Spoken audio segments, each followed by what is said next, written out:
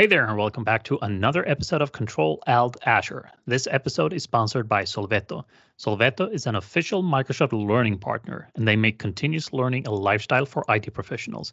Get started with high quality and curated online Azure trainings that have measurable impact.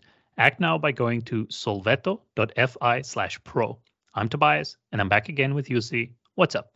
Hey Tobias, this is week number 5 with the aligners. So they are a bit like braces, and when I say braces, I'm thinking back to 1985 when you had those metal thingies.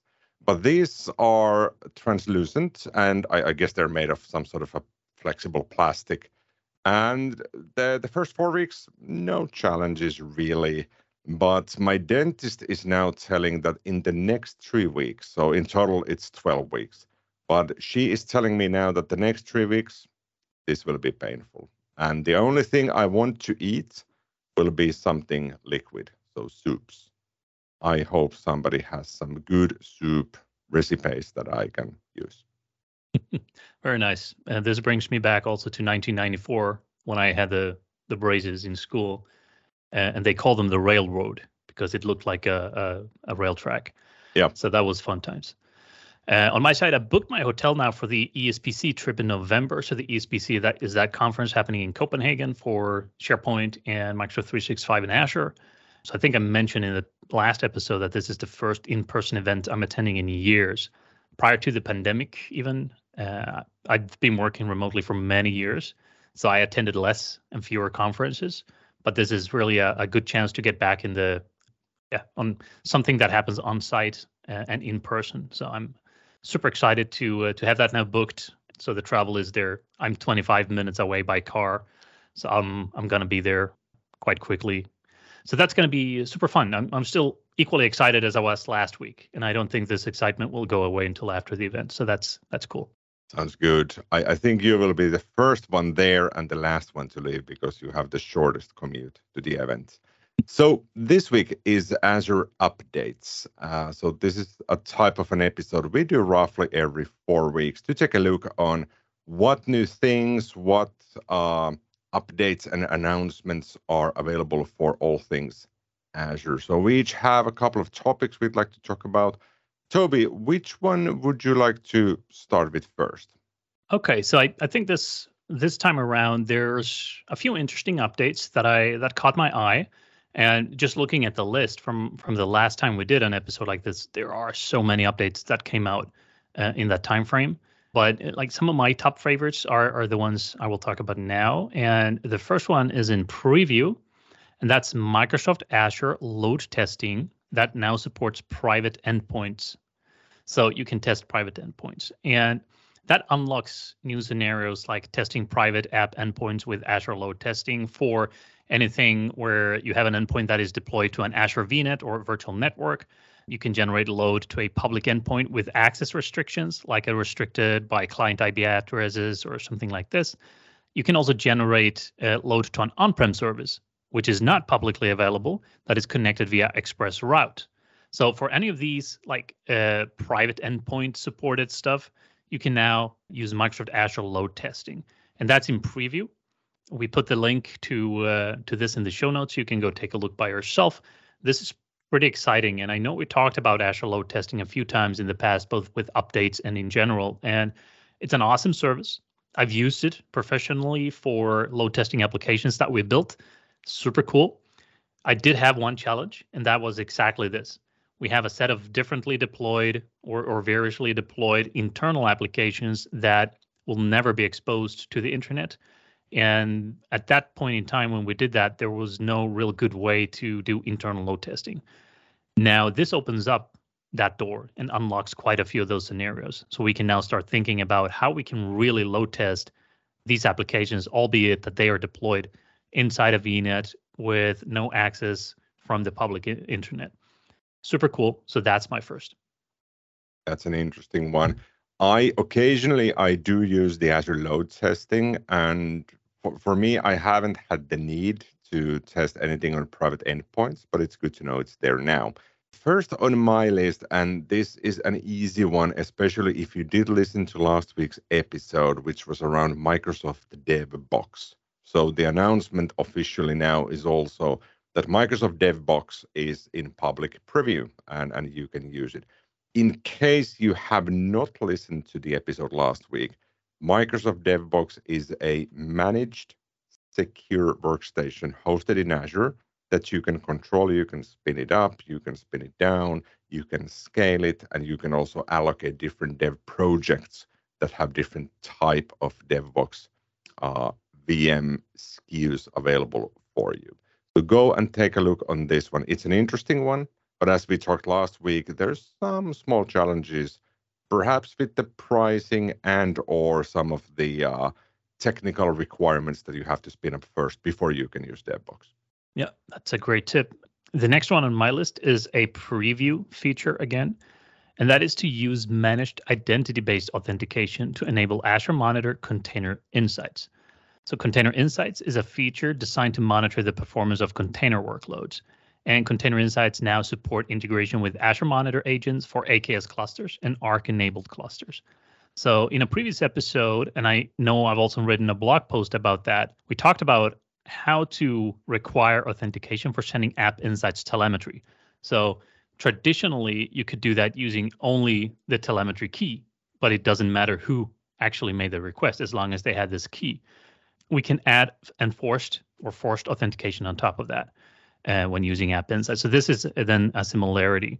So now we have support for authentication using managed identity for AKS and Arc-enabled clusters, helps securing and simplifying the authentication model, where kind of the monitoring agent uses the cluster's managed identity to send data to Azure Monitor. So then you can say, all right, enforce authentication with Azure Monitor, App Insights, whatever, and then also use this identity to send it, as opposed to having to code a workflow where you explicitly sign in from code to an identity or to a server principal and then do it that way. Or the other option would be to not require authentication.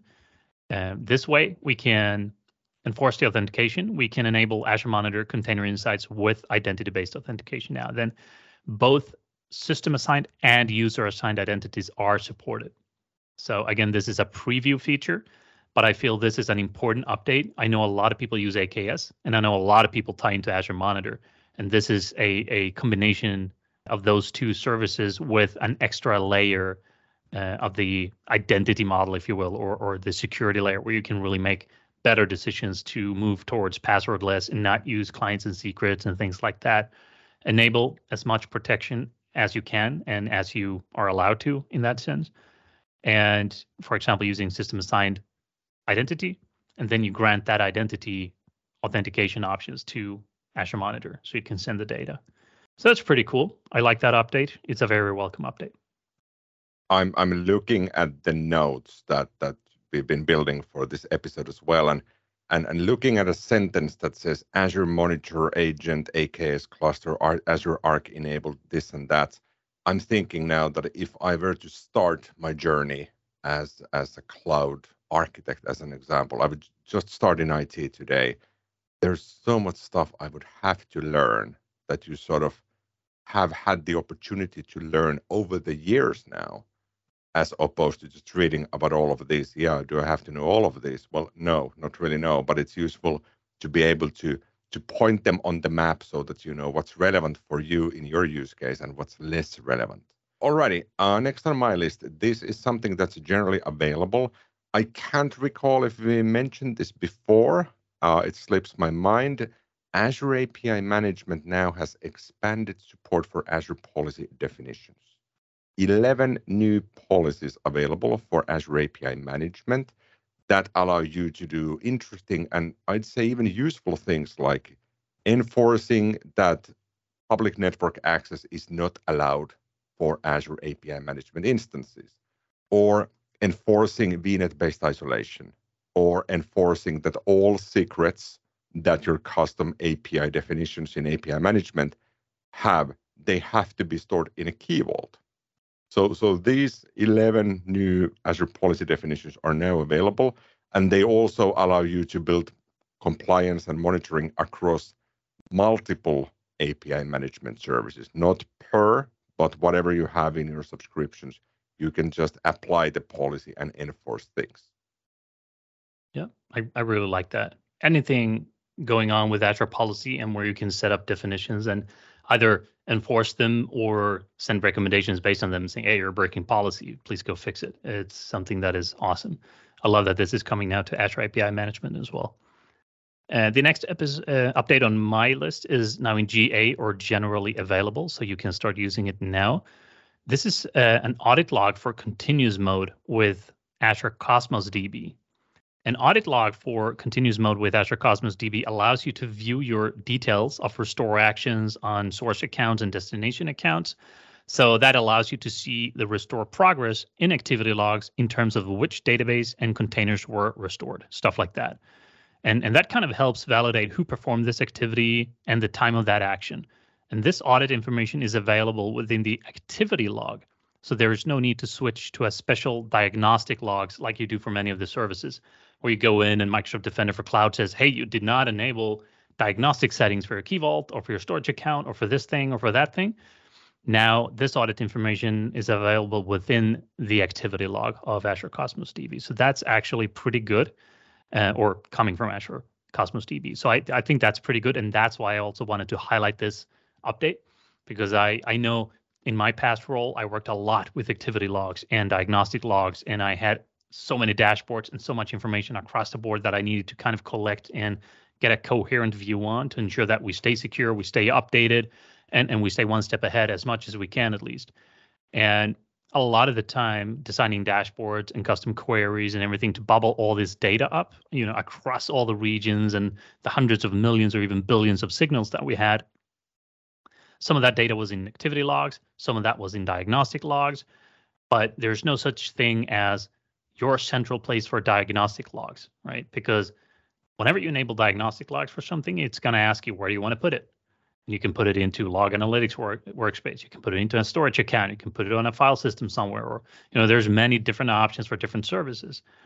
So I think this is one step in a good direction where it ends up in the activity log for Azure Cosmos DB in this particularly case. So again, that's why I want to highlight it, so you know where these logs are coming from, where this information is going, and where you can find it. So audit log for continuous mode with Azure Cosmos DB now exists in the activity log. That's the update. That's a lot of logs in Cosmos DB, and I have to admit, I don't really work with Cosmos DB on a weekly basis. Occasionally, I do some stuff with that, but more or less, it's somehow escaping me in some of the projects I work on. But this looks interesting for sure. Next on my list, and this is an easy one as well, generally available, Microsoft Azure, a new cloud region in Qatar. So this specifically, it will be in Doha. Have you been to Doha, Toby? I have not, no. I have flown there 2 times maybe for a layover. I've had lunch and dinner at the Doha airport. That's it. So interesting also to see this capability now. When I was looking at the cloud regions, they have a specific web page where they list what's up and coming. Since when I'm browsing, it's obviously detecting that I'm coming from Finland. So automatically it pinpoints me to the new region called Finland Central. And I did not know yet that the upcoming data center here in Finland, that it will be called Finland Central, because in Sweden, you guys got that last year, I think, and it's called Sweden Central. So the naming mode is the same. But now it also states that Finland Central will be based in Helsinki. And I'm quite sure it won't be in Helsinki. It will be in the nearby cities. But it's nice to see that Helsinki is the central place in Finland. So I can, again, have chats with my friends and say, well, Helsinki is the heart of the country. You should know that by now. Okay, great insights. I will try this data center out when that's available. So the next update on my side is a preview feature, and that is policy blocking.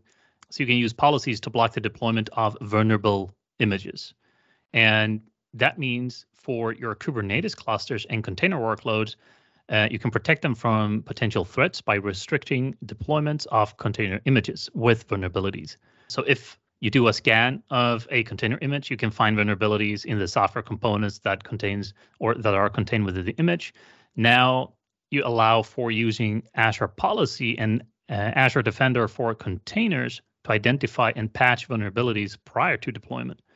So again, just to build on what you said before with using Azure Policy for Azure API management, now another step in the right direction with Azure Policies to now be able to then enforce and say that, hey, you know what?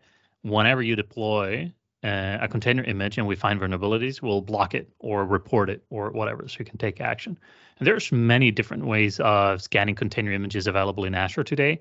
So I think this is just another step, again, in the right direction of bringing this not just to technology enthusiasts or the sysadmin maintaining something, but also Azure Policy is something that perhaps not just the IT administrator has a look at, but you can generate reports based on that and then send that off to stakeholders and leadership up the chain, and they might take a look and say, hey, we need to prioritize these things.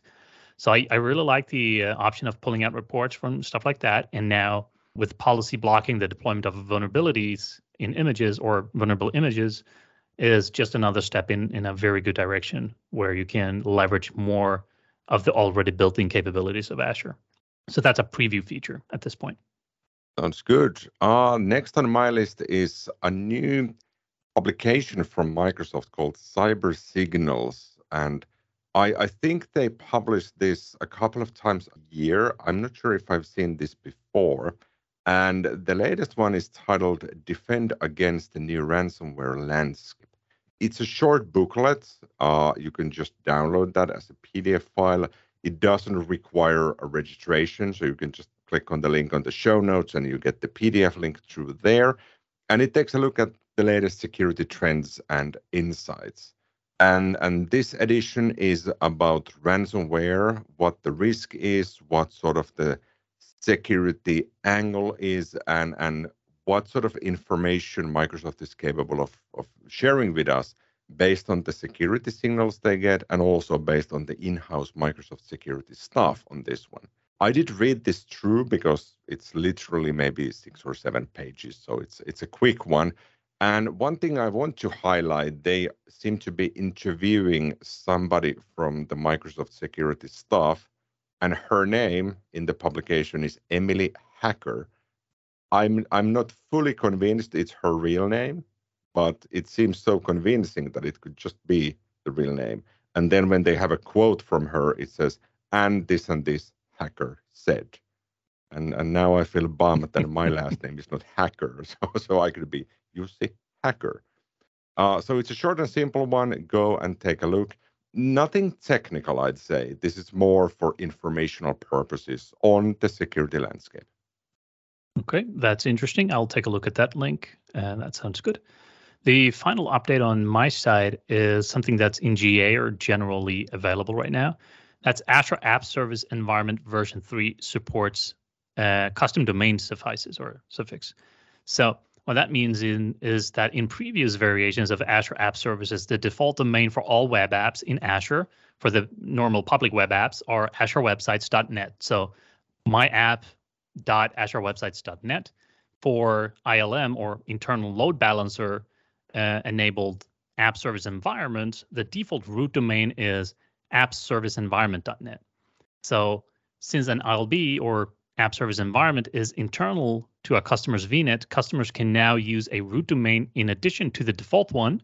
For example, you can now use myapp.mydomain.com instead of myapp.appserviceenvironment.net. So small update, but very convenient one where you can kind of change the root domain for that. So the requirements for making this work is that you have an ILB variation of the App Service Environment version 3 and a valid SSL or TLS certificate stored in an Azure Key Vault. So it's accessible. So that's it. And I think that's not an important update as such, but it's an interesting one because I've also heard customers and peers in the community in the past talking about this. And albeit I do not have that many customers from years past and do not know of that many organizations leveraging Azure App Service environments as opposed to Azure App Services or running them in AKS or any other type of workload where you can run compute workloads for web apps. But for the ones that do, this might be a welcome update, so you can tie your custom domain to it internally. Sounds good. The last item on my list, this is something in public preview, Update Management Center in Azure. So this is a centralized management view and governance view for all operating system updates across all of your VMs. So it works for Windows and Linux. And historically, I feel that update management in Azure has been a bit problematic because you have to go one by one to verify what the situation is, and then you can schedule the updates across all of your VMs if you like. But now the Update Management Center shows you all of the machines, what updates are missing. You can force install updates. You can define the scheduling for updates. You can also manage updates for machines that you manage through Azure Arc. So they do not have to be something that live within Azure. They can be on-prem, hybrid, AWS, Google Cloud, and so on. Interestingly, you can also enable automatic VM guest patching and also something called hot patching. And hot patching is not part of Update Management Center, but it's a capability in Azure Update Management. And it allows you to implement and install updates without rebooting the VM. But sadly, this only works on a Windows Server Azure Edition Server Core style VM. So it's awfully specific in order to get this up and running. But beyond that, Update Management Center works for Windows and Linux boxes to manage through one pane of glass all of your VMs. Alrighty, I think those were all, so we'll add links to all of these in the show notes. And the last bit is the unexpected question. Toby, is it so it's your turn this week to ask me? I think so. Are you ready? Yeah. Okay, so I thought long and hard about this one. What are some things that are okay to occasionally do, but definitely not okay to do every day? Okay, this is a good one. One thing for me that I've been sort of practicing after the summer vacation period here in the Nordics through August is to give my permission not to be productive at all times. What I mean by this is that it is okay to occasionally, even if I would have the mental and physical energy, it's okay not to produce or implement or fix anything. You can just sit on the sofa, stare through the window into space, and not really do anything. I'm not really good at that, but occasionally, and by this I mean perhaps once a week for 10 minutes, it's definitely okay. This is hard for me. You're saying that you're now allowed to enjoy life and take a moment to just wind down without showing a report. Yeah. I hear from people that this is a good thing. and as a side note, since we moved houses about 6 weeks ago, so obviously where we live now, I know the neighborhood because I grew up here. But at the same time, I'm now commuting for the random customer meetings and whatnot. I am commuting through public transportation quite often because I simply don't want to take the car if it's not really needed. And when I walk to the metro station, it's about a 10-minute walk. It's amazing. You go there, you don't put on Spotify, you don't do any calls. You just walk and think nothing or think whatever. And it's fairly relaxing.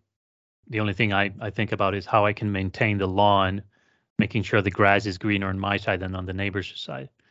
It's a challenge, but it's getting there. Yeah, good luck with that. All righty. Thank you for joining us, and let's cook something fun up for next week. All right. See you then.